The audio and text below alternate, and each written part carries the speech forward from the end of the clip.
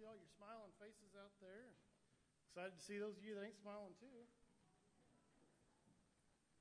I thought it was funnier than that.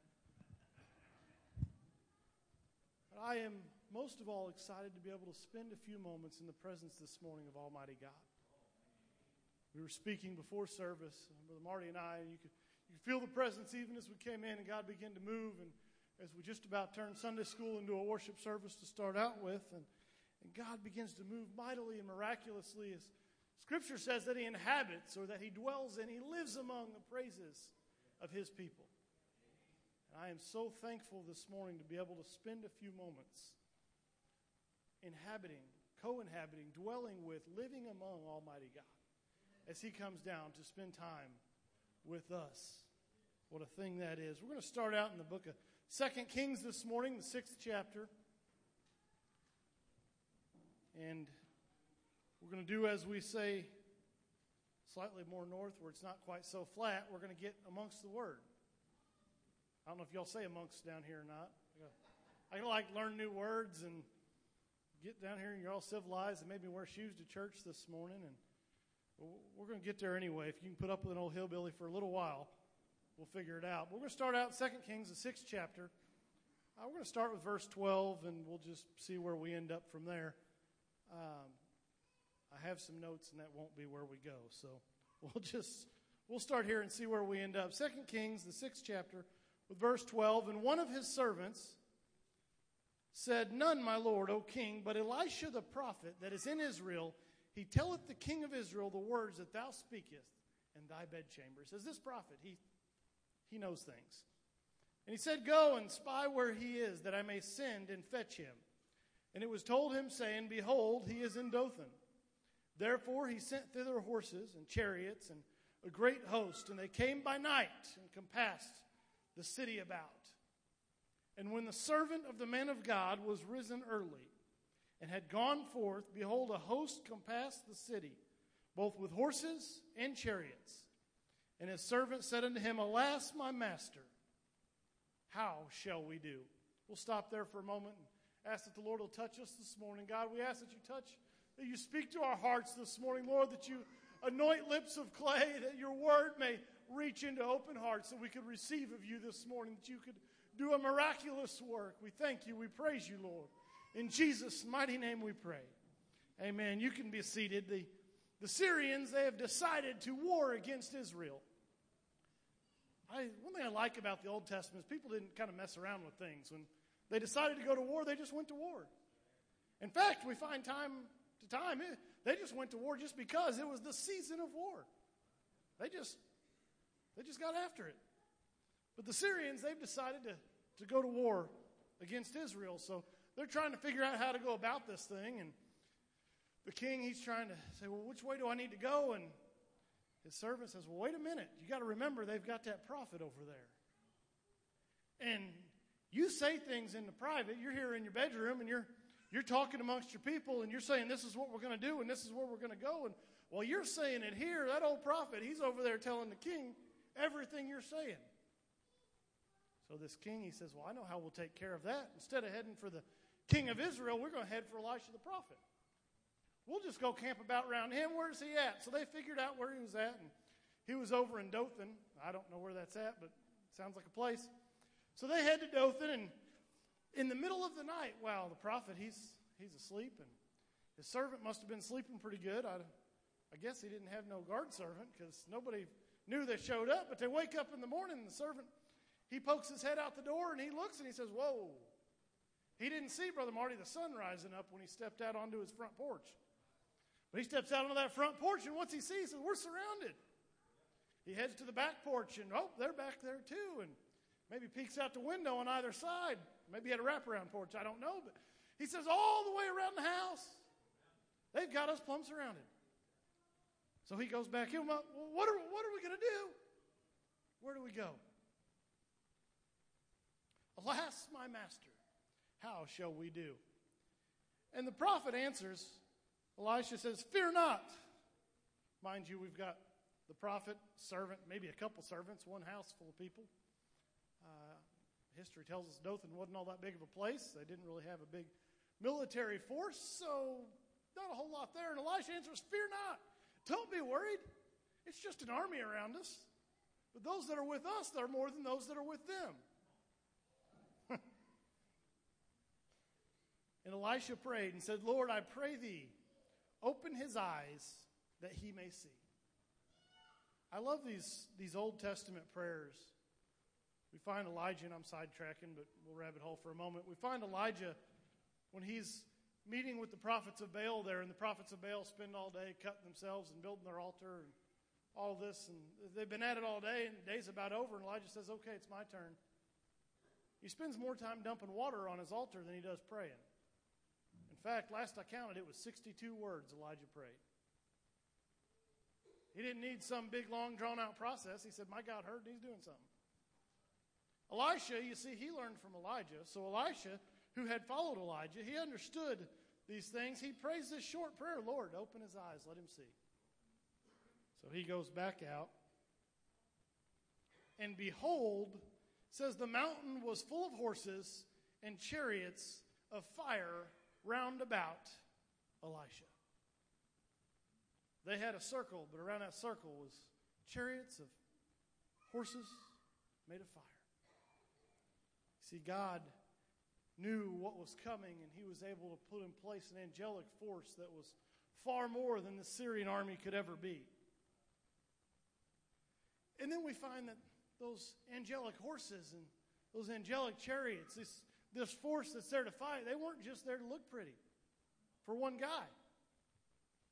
Because it says they came down to him. And as he sees him coming down, Elisha prays another one of those prayers. Smite this people, I pray thee, with blindness. And this whole army, they're coming against Elisha, and they're coming down. They figured out they're going to fix this intelligence leak problem they've had. This prophet's giving all their plans away. They'll fix it. So they've come for Elisha, and Elisha says, make them all blind. He gets a hold of them. The Lord touches. And it says they are led to Samaria, and when their eyes are opened again. So between the time the Lord hits them with blindness, they've got nothing. They've got to be led. They've got to be directed. They've got to be touched. Between that point and when their eyes are open again, they go from being the attacking surrounding force to being in the middle of Samaria, in the midst of the Israelite army, surrounded by their enemies. Then it says their eyes are opened again. The king of Israel, he sees them, says, what do? Do we smite them? Do we kill them? Elijah says, oh, don't smite them, don't kill them. Would you kill them if you take them captive? No. You don't have to murder these people. You've already got them here. It says they fed them, gave them something to drink, sent them away. It says they came no more to the land of Israel. Sometimes we come across things in life, and as we go through our day-to-day, and we come against something, it seems like it's just something so big we can't get through it. Been there. Well, we all end up there.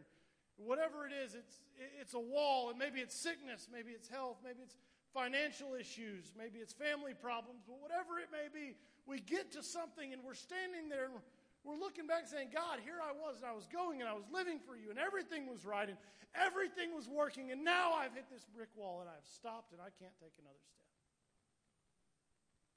I imagine that's how it felt for this servant, as he says, I've been serving God, I've been following the prophet, I've been doing everything the prophet asked me to do, and here we are, we're going along and doing the work of God, and all of a sudden I look out and we're being attacked.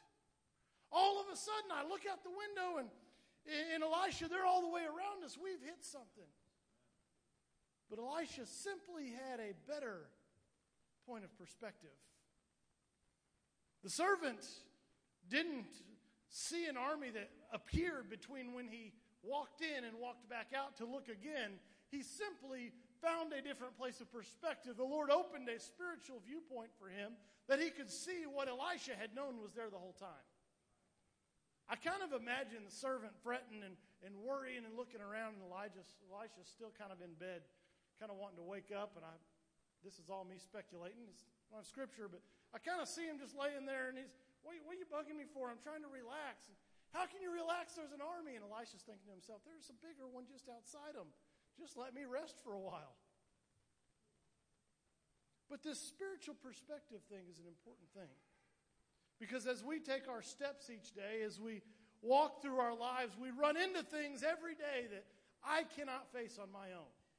I run into things that I see it and I know it's there and I get to it and I say, God, I can't do anything about this. And if I'm not careful, my thought process turns into, woe is me, what am I going to do about this impossibility that's in my life, in my way? When in reality, my thought process ought to be, God, I found another impossibility, so what I've got here is not a roadblock, not a wall to stop me. What I have here is simply an opportunity for you one more time to do the miraculous. You see, what God had done for this servant was do the miraculous. He had put into place something that did not exist on this earthly plane. That which was impossible was done. My favorite passage of Scripture is in the book of Isaiah, the 6th chapter. It says, in the year that King Uzziah died, the first verse, I saw also the Lord. We sing that as a song, or we did a lot of years ago. It says, I saw the Lord. I'm not going to try and sing it. You'll shoot me. He was high and lifted up. We leave a word out when we make it into a song. It's this word also. Now, I was reading this some years back, and I wondered what scripturally, what was added by that word also. So I started looking to see what was going on with Isaiah in the time that the prophet was writing the 6th chapter. If you spend some time studying the book of Isaiah, this is a pivotal point in his ministry. His ministry pre-chapter 6 is very different than his ministry post-chapter 6. And as I read this, so what happened in this year? That's how he chose to denote when this happened, where it happened. So what happened in the year? Well, Scripture tells us that King Uzziah had been a godly king. A good king, a mighty king. But in the year that King Uzziah died, we find that King Uzziah turned his back on God. When King Uzziah turned his back on God, King Uzziah contracted leprosy and passed away. So here, starting out, Isaiah saying, I've got this king that I looked up to that was godly and mighty, and he was the one that was in charge. And this year, he didn't just pass away, but he turned his back on God, and because of it, contracted leprosy, and because of it, died. This happened in this year. I thought, well, that's horrible, but it's hardly enough to be a pivotal moment. So I kept looking. And history tells us that in the year that King Uzziah died, any nation that kept history recorded two things. One, earthquakes like they had never recorded before. And two, every nation that kept history in this year was at war. Everyone. So Isaiah, he's looking around, he says, this year the whole world literally fell apart.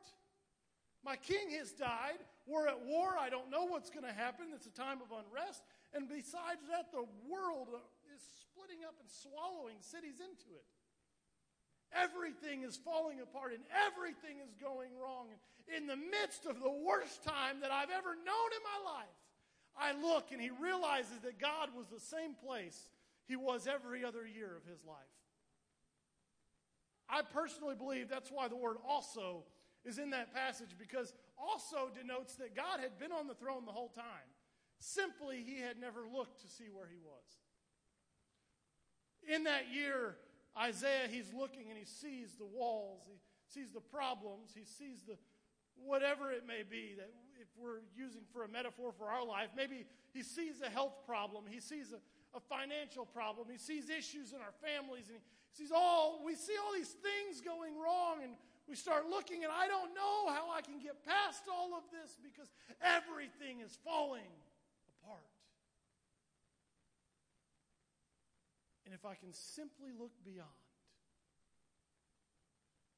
what's broken, beyond what's hurting, beyond what's not working, and beyond what's falling apart, if I can keep looking, I can realize that the whole time, my God is sitting high upon a throne. Pastor Sheeran was taking testimonies Wednesday night, and he made a comment that we have this modifier, but God. And everything before that is a little bit irrelevant. Because we can look, Isaiah can look and he can say, I had earthquakes and the whole world was falling apart. I had armies fighting and it seemed like everyone's dying. I had my king, my mentor, the one I looked up to, he's fallen from God. He's contracted this disease and he's passed away. But God! This servant, he can look and say, I looked outside and I saw these armies and they surrounded us and it looked like our death or at least our capture was imminent. But God! From the flip side, this Syrian army, they can look and say, here we were on the outside, we had them surrounded, or we were going to close in, we were going to take them. We would not have this issue anymore, but the Israelites, God. And scripturally, we can look time and time again. We find David, and he says, Goliath was there, and all my brothers and the rest of the army, they're all hiding, and they're shaking, and they're quaking. But God!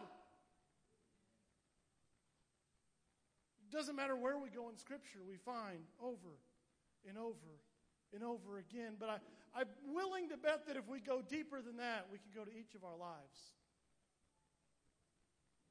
And I can look at whatever situation it is that I've come through. I can look at whatever situation you've come through. And I can look and say, here I was, and I was fighting this obstacle. I was looking at this problem, and I knew it couldn't be fixed, and I knew it couldn't be helped, and I knew there was no way we'd get into it. I could not come through that, and it would not happen. But God. I was not an intelligent teenager, and I have a whole lot of those but God moments because of it. I was talking to a friend the other day, and hadn't talked to in a while. We were just chatting. He says, you remember that time? I was just letting him finish because there were too many times. But he was speaking of this time that I was kind of being a little ignorant. And I put a motorcycle down and slid down the highway for a while. And I got all skint up and beat up. And I was thinking about that the next day. And I remember I'm doing, I don't know, somewhere between 70 and 100 mile an hour on my back. And the motorcycle flips, and I vividly to this day, I can remember it. I watch it go over me. Somehow it passed me. I'm sliding, and it's sliding, but it was sliding faster. And it passes me and catches and kind of flips up over me in the air and lands on the other side of me. And then, in the midst of that, I decide that I think I'm done moving. And you're motorcycle riders. If you think you're done moving, if you've hit the ground, count to 10 before you stand up. Learn that the hard way. Anyway, I thought I was moving. I wasn't, so I stood up, and then I hit my face at somewhere between 70 and 100 mile an hour. And I'm looking back on this now. At the time, it was just a bad day, and owed my dad a few $1,000s because it wasn't my motorcycle, and I wasn't supposed to be riding it that side out of town. But now I look back on it, and I think, oh, my Lord. Here I was just... try to be less ignorant these days anyway, but here I was just being plumb stupid. And I'm sliding down the highway. There could have been cars coming, motorcycles flipping over me. I've stood up and smashed down on my face, cracked my helmet. Everything that could have happened, and yet here I am. And I can look at that moment today, and I can say, but God. I can look at each of those moments in my life. I can look when my son was born and the doctors really didn't think he or my wife were going to make it. They're trying to caution me to the fact that I may lose everything at once. I can say, but God. I can look at the last year, short period of time, 6 months to the day, lost both my grandparents and my mentors and the ones that I looked up to all my life. Grandfather was the only pastor I'd ever known. And I lost them both in a short period of time, and I can say I made it through that because of that, but God. I'm telling my stories because I've got the mic. Each of us has a list of things we can look back over. An old song that said, when I look back over my life and I think things over, I can surely say that I've been blessed because I have a testimony. This morning, I simply want us to take a few moments and remember the but God moments. And if we're at one of those moments right now, I don't know each of your situations. At this point, I'm doing lucky to remember the names of the 5 I brought with me in the van this morning. I'll try to get each of your names as we're here for a while, but I don't know each of your names. I don't know your place. I don't know your situation. But I do know that regardless of what that is, and regardless of where we sit and what we face, and no matter our moment today, maybe today you're on the mountaintop, and you're looking back, and you're able to sit here and rejoice and exalt and say, but God, but God, but God, but God, and look at each of those moments. Or maybe this morning you're walking into the wall, and you walked into this place saying, Lord, I'm surrounded by the army. Lord, I'm facing the giant. God, I'm looking at something I cannot get through. If that's where you come this morning, then you have come to the same place, the right place this morning, that we can still look back tomorrow at today and say, but God. I don't know your situation, and I don't need to know that my God is able. I don't know what wall you face this morning, and I don't have to know that my God is bigger. I don't have to know what is out there, because I know that no matter what there can be, my God is bigger than anything we can face. And that no matter the battle and no matter the struggle, I can look back after having gone through it and simply say, but God. So this morning I'd like us to take a few moments. If we could stand, somebody come to the piano. I want to take a few moments, and if we're at that place that we're facing something and we just can't get through it. I have, there's been a bunch of those in my life that by myself I cannot get through them. But this morning we can find that place and we can bring it to an altar and we can say, but God, here it is. God, here's my problem, and here's what's broken, and here's what I'm facing, and I can't get through this, Lord. So this morning I hand it and I give it to you. And if this morning you don't have a but God moment in your life, I want you to take some time.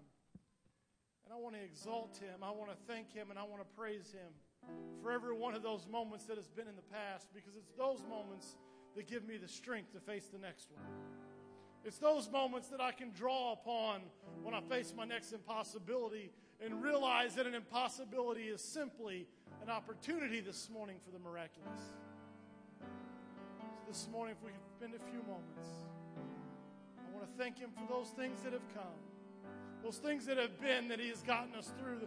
The things that we look at Him and say, that was the worst hell I could ever go through. And now I can say, God, I thank you for being there through that with me. And this morning, if we're facing the next one and we're staring, I want to bring it to an almighty God. So that tomorrow I can look back and I can say, but God.